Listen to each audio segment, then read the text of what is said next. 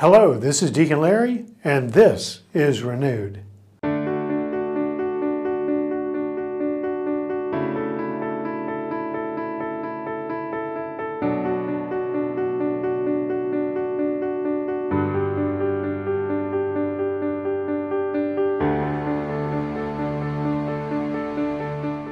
We are set in a season in which we're reflecting as a church on death. And at the earlier part of this month, we celebrated the Feast of All Saints.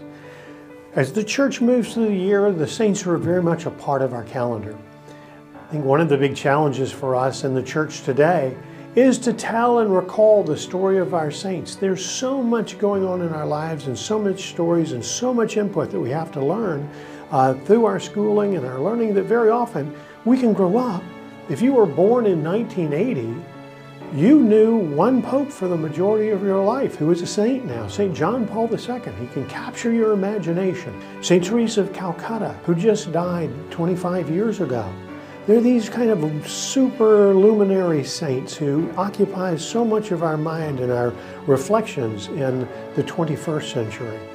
But the reality is the church has thousands of saints whose stories can motivate and encourage us and help us to reflect on how to live.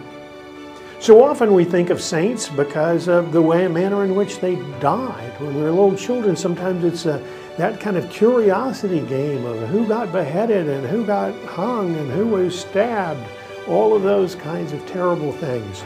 But as adults, the saints are important because they are people who we are called to imitate their virtue. I would like to recommend that there are some wonderful ways to learn about the saints today. One is an author, Robert Ellsberg.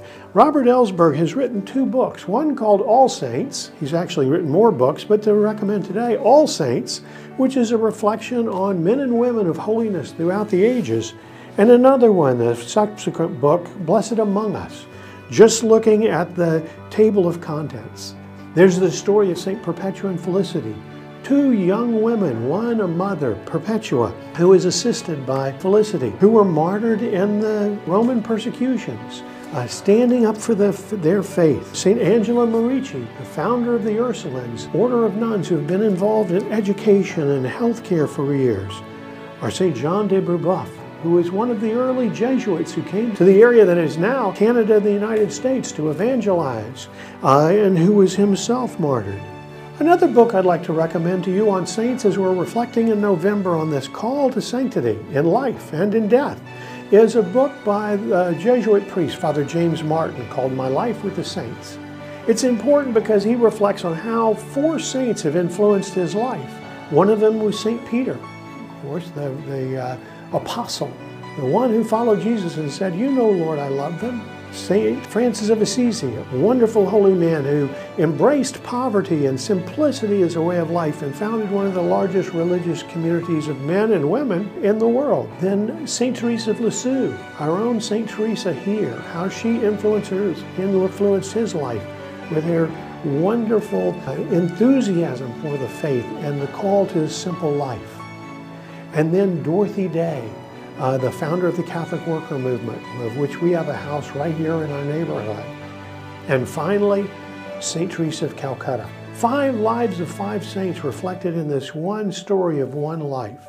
It's a great invitation for us to say, how might the saints influence me as I live?